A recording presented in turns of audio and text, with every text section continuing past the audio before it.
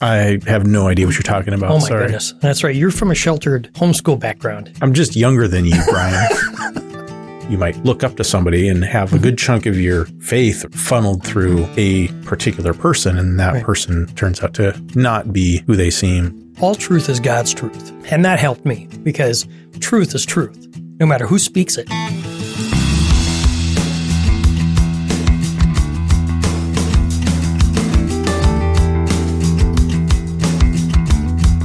Welcome to Living Beyond Your Memes, where we try to help Christians get beyond talking points and pat answers and engage the world around us the way Jesus did. I'm your host, Brian LaCroix, and I'm joined by my good friend Josh Latterell. In this episode, we're talking about how do we handle scandal in the church?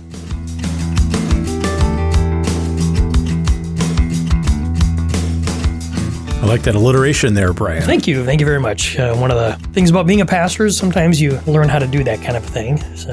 Have 5 points, and they all start with B or That's something right. like that. I'd never got that good at that. No. If I ever did more than 3 points, I thought I was, well, of course, the preaching class I took, the very first one, is basically an intro, 3 points, and a closing. And the old joke is, 3 points and a poem. And but I could never do that. I was never much of a... If you're more Calvinist, maybe you'd go for 5 points. That true. Very true. Yes. And they would all start with letters from Tulip. So. Oh, well, good. Yeah. So how you been? I've been good. Good. Work's been going well. Life's going okay.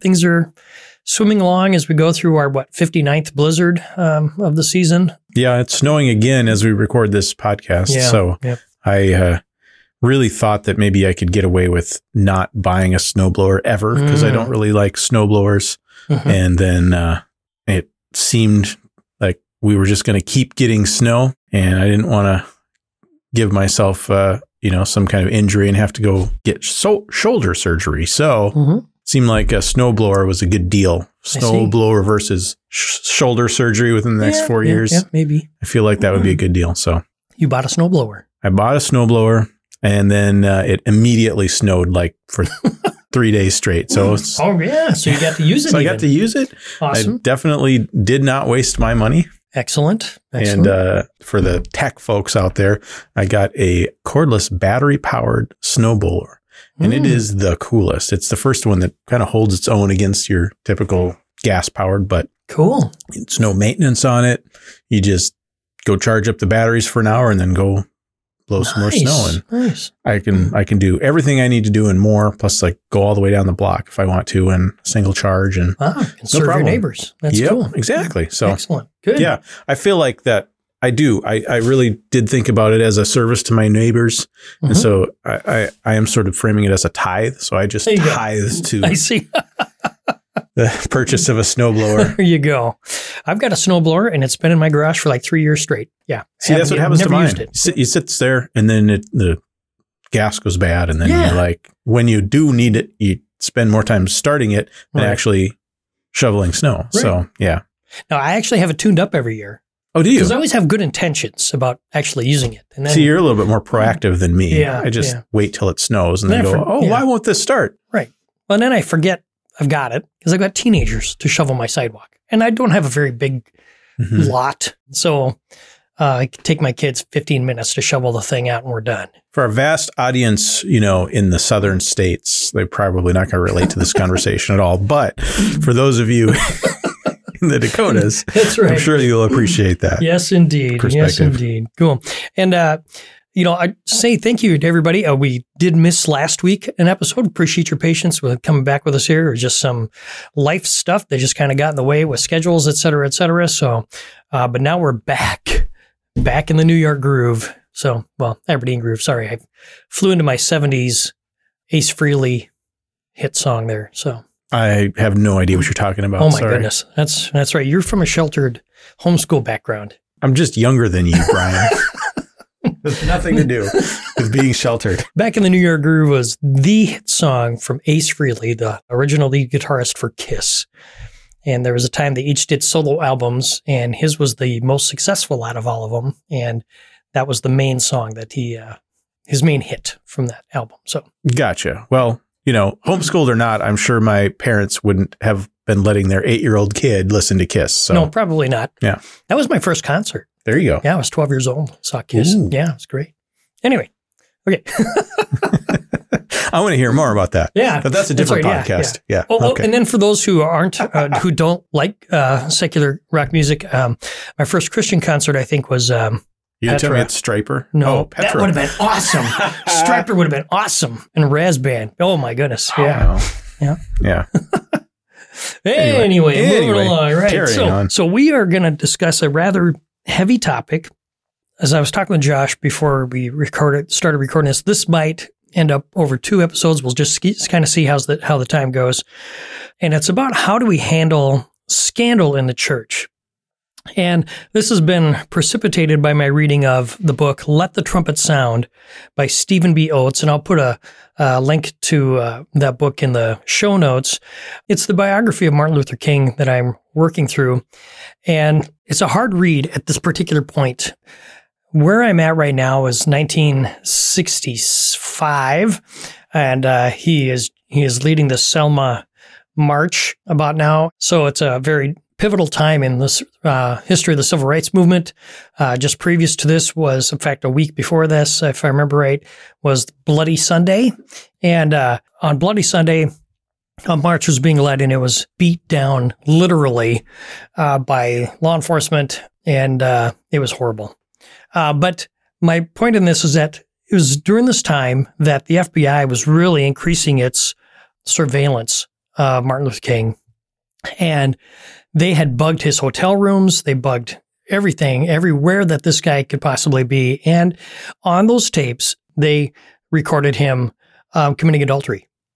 And it wasn't just the FBI. And in fact, numerous sources knew of these affairs, not just the FBI, but his friends. And I had heard this before, that he had had numerous affairs, but it's only been recently that I've actually read it from a credible source. And as I mentioned in a previous episode, it's causing a tension in my spirit as I wrestle with the fact that there is no question that God used this guy mightily. And yet there's also no question that he was a man who succumbed to temptation. And I don't know that he looked for opportunities to commit adultery. I think they probably presented themselves, and he was willing to do that. And that was a sin. It's adultery. And he was willing to sin against his wife and these other women and God in the midst of all this. And that's hard for me to wrap my brain around. Now, he's far from the first or last Christian leader to have an affair or to be accused of them.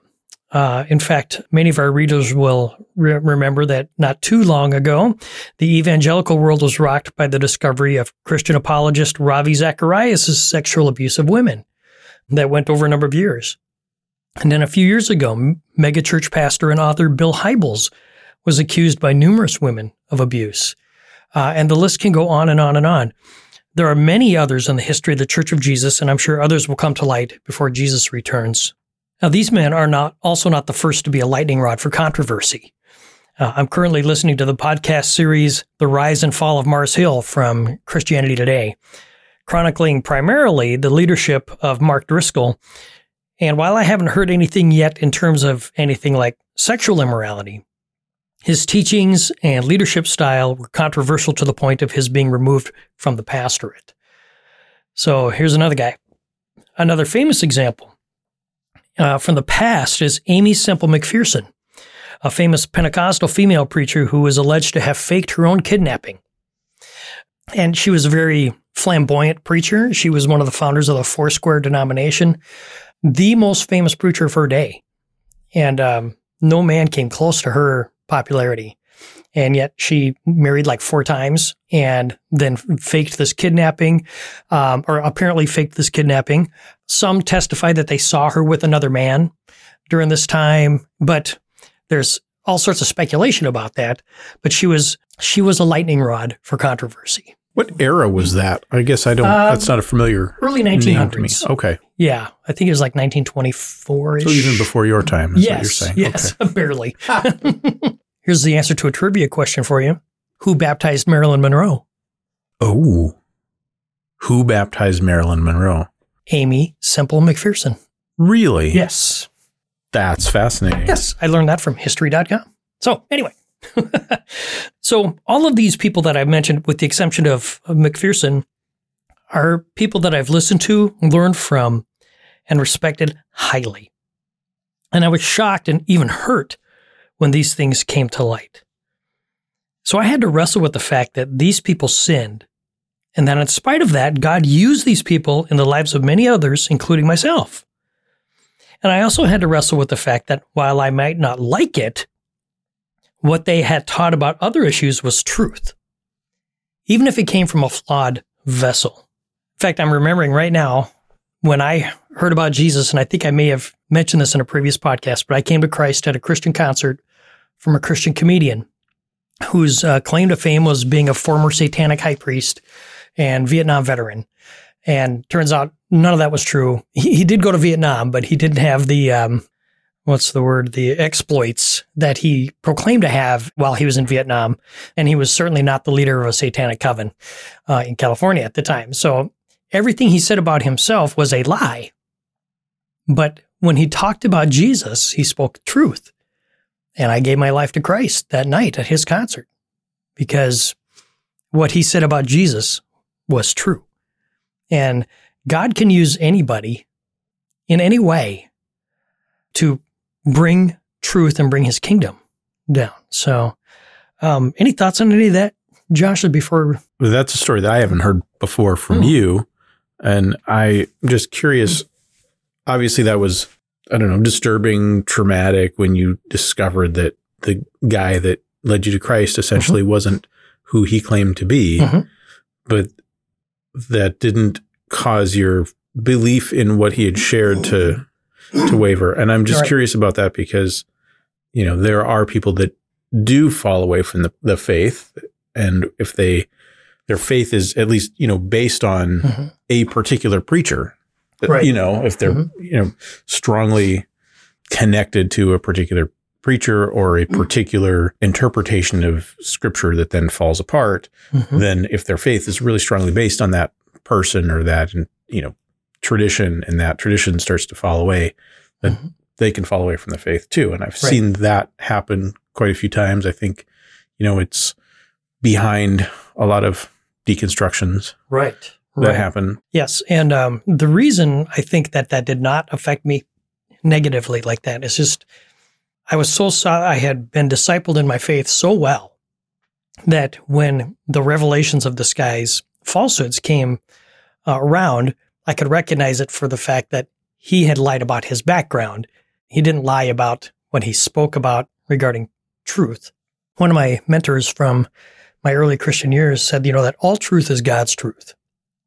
And that helped me because truth is truth, no matter who speaks it. So the truth of the gospel is the same, no matter who speaks it.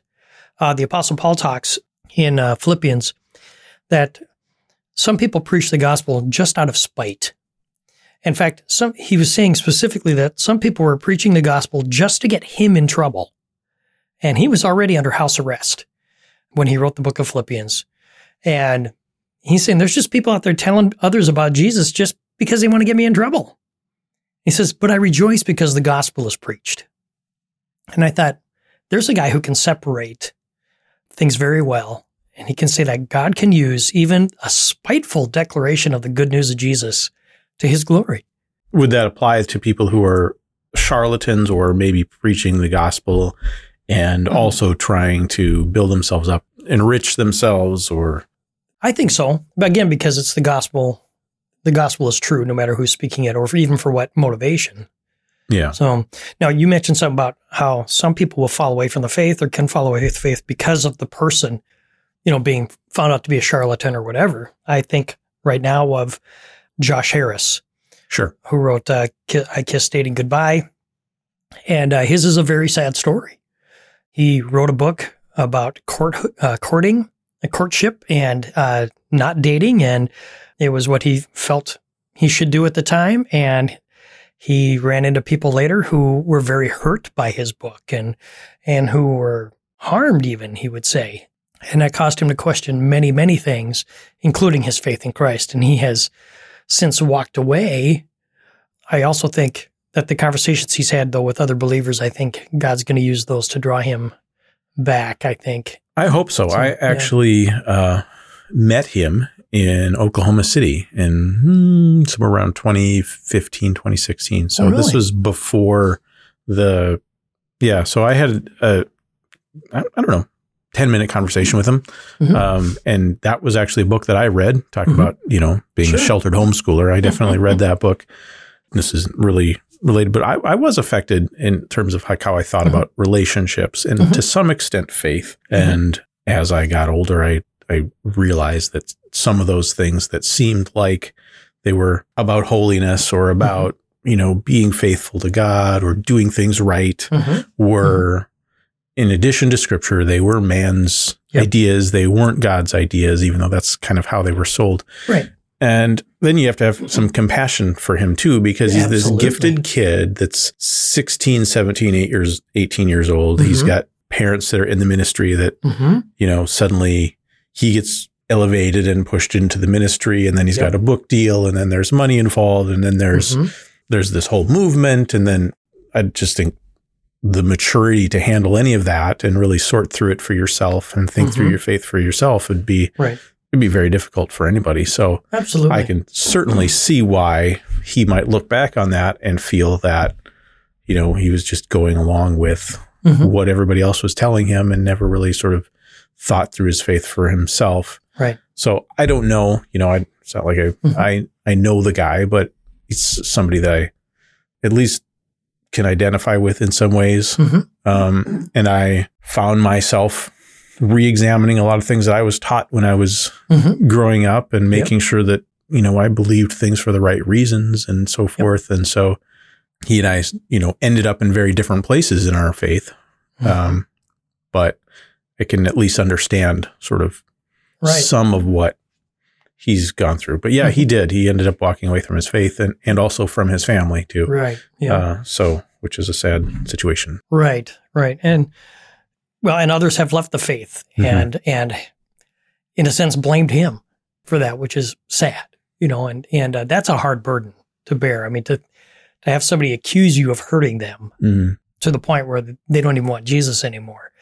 That has to be a pain that I can't even imagine that he had to struggle with. So my hope is that Josh Harris will, circle back, and that God will bring people into his life who will bring healing to him. On the other side of things, you see some of the Duggars, if you remember the homeschooling family. Yeah. There's some really weird crap that went down in that family that, was sort of hidden and kept under the rug for years, in some cases knowingly.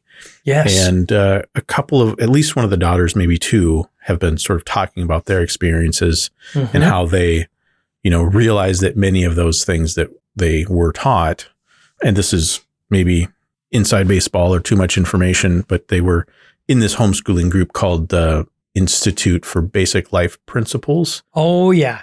Bill Gothard, which my family also got into for a little bit until they realized it was a little wacky and then got out of it. But many, many people's faith, especially formative years, especially if they were homeschoolers, let's say, and when their families decided to adopt this curriculum, it's a very specific way of looking at the Bible and interpreting things that, again, seem very spiritual and very God-honoring, but it's basically funneled through one man's interpretation of scripture that upon closer inspection does fall apart, and it leads to some really weird places. And it did for the Duggar family. It did for some of, my friends when I was that age. So, and Bill Gothard himself was, I can't remember exactly what the scandal was. But there were some really weird, things. Leadership issues? Was it authoritarianism? Was there some? I can't remember. I don't know. I mean, if you want to get into sexual sin, there were certainly some accusations there where he was pretty adamant that single men and women shouldn't be, alone together, for instance, because it looked bad. But then he would have these single women alone with him and helping him win ministry and that sort of thing. So it just, there's a bunch of stuff there. Yeah. Well, and I don't want to get off track. I'm just saying, that's another situation where you might look up to somebody and have a good chunk of your faith or your concept of Christianity or God even funneled through a particular person, and that person turns out to not be who they seem. So, well, and then if we look at it even from an outside perspective, let's go back to the Duggars for a minute. I mean, they were very famous because they had a TV show, and everybody who watched the show knew that these were Jesus-loving people who had a very conservative, maybe ultra-conservative view on family structure, leadership structure, all these things. 19 kids plus however many it was. But behind that facade was Josh Duggar, who is now serving time in prison and who sexually assaulted 2 of his sisters. And people outside the family too, I think. I think you're right there. Yeah. But if people were to be watching that show, go, man, I really look up to the Duggars. And then all of a sudden it's front page news that these things are happening. And if I'm right, 1 or 2 of the daughters might be not living for Jesus anymore too, or just, I'm not sure. Yeah. Okay, I was never a fan. I didn't like, I don't want to speak to things I don't know about. Right. So I didn't really. Yep. So I can't say that for sure. But anyway, obviously that whole thing has fallen apart. Mm-hmm. And a lot of hurt, a lot of shame, and a lot of disillusionment inside and outside the church, inside and outside the homeschool movement, et cetera. So, but stuff happens within the family of God, and it hurts. And we need to be careful that we don't put ourselves in a position where a witness can be decimated. And that was one of the problems with Martin Luther King. And as they were discussing strategy sessions, they were getting threats from the FBI saying, you knock this off or we're going to expose you, and they like, okay, so is this an idle threat, or is J. Edgar Hoover going to really do this thing? And Hoover hated Martin Luther King with a passion. I mean, there was so much hatred there toward Martin Luther King from J. Edgar Hoover, the director of the FBI. Who himself had some interesting things going on in his personal life. He certainly did. Not squeaky clean by any means. No. So I guess what if that were to happen in a congregation that we're involved with? Mm-hmm. And that's where I really want to take this. And so let me get back to this a little bit here. And one of the things that I have to reflect on as I try to wrestle with all this is the fact that I am flawed beyond belief. And I have to pray that God will use me and my efforts in spite of myself. I can tell you right now that during my pastorate, I was well aware of shortcomings of mine. And there was a time in my pastorate when there was a concerted effort made to have me removed because I had hurt some people. I didn't know it, or I didn't know at least the extent of all of it. And when I was actually made aware of it, it was very hard. And even though none of that hurt was intentional, it was nonetheless there. And I had to deal with that. And I had to apologize and repent, and that was no fun. But so we're going to talk about that a little bit more later. But I look on all these national figures and I think of these other pastors. The fact is that none of these people I've mentioned here were my pastor.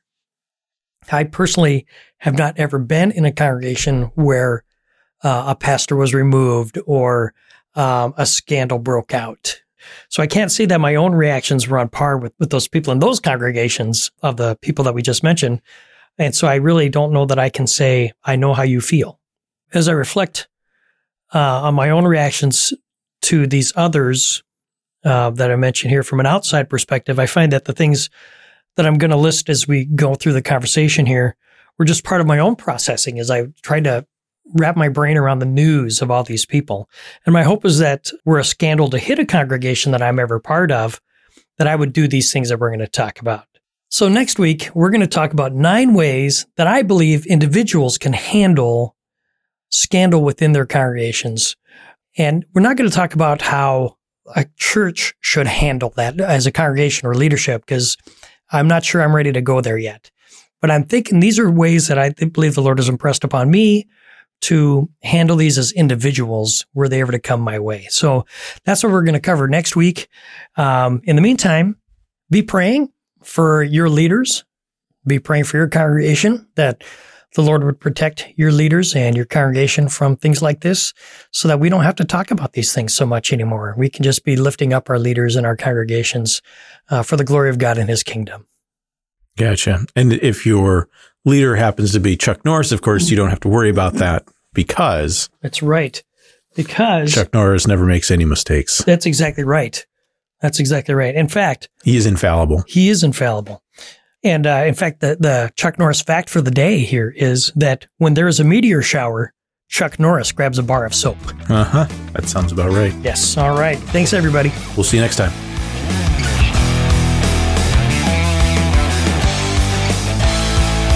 Living Beyond Your Memes is a production of Truth Love Media and Discipleship DNA. Editing by EC Productions. If you like the show, please tell your friends and leave a review on iTunes or wherever you listen to podcasts. Get in touch with Brian LaCroix at discipleshipdna.com. Thanks for listening, and we hope to see you in the next episode.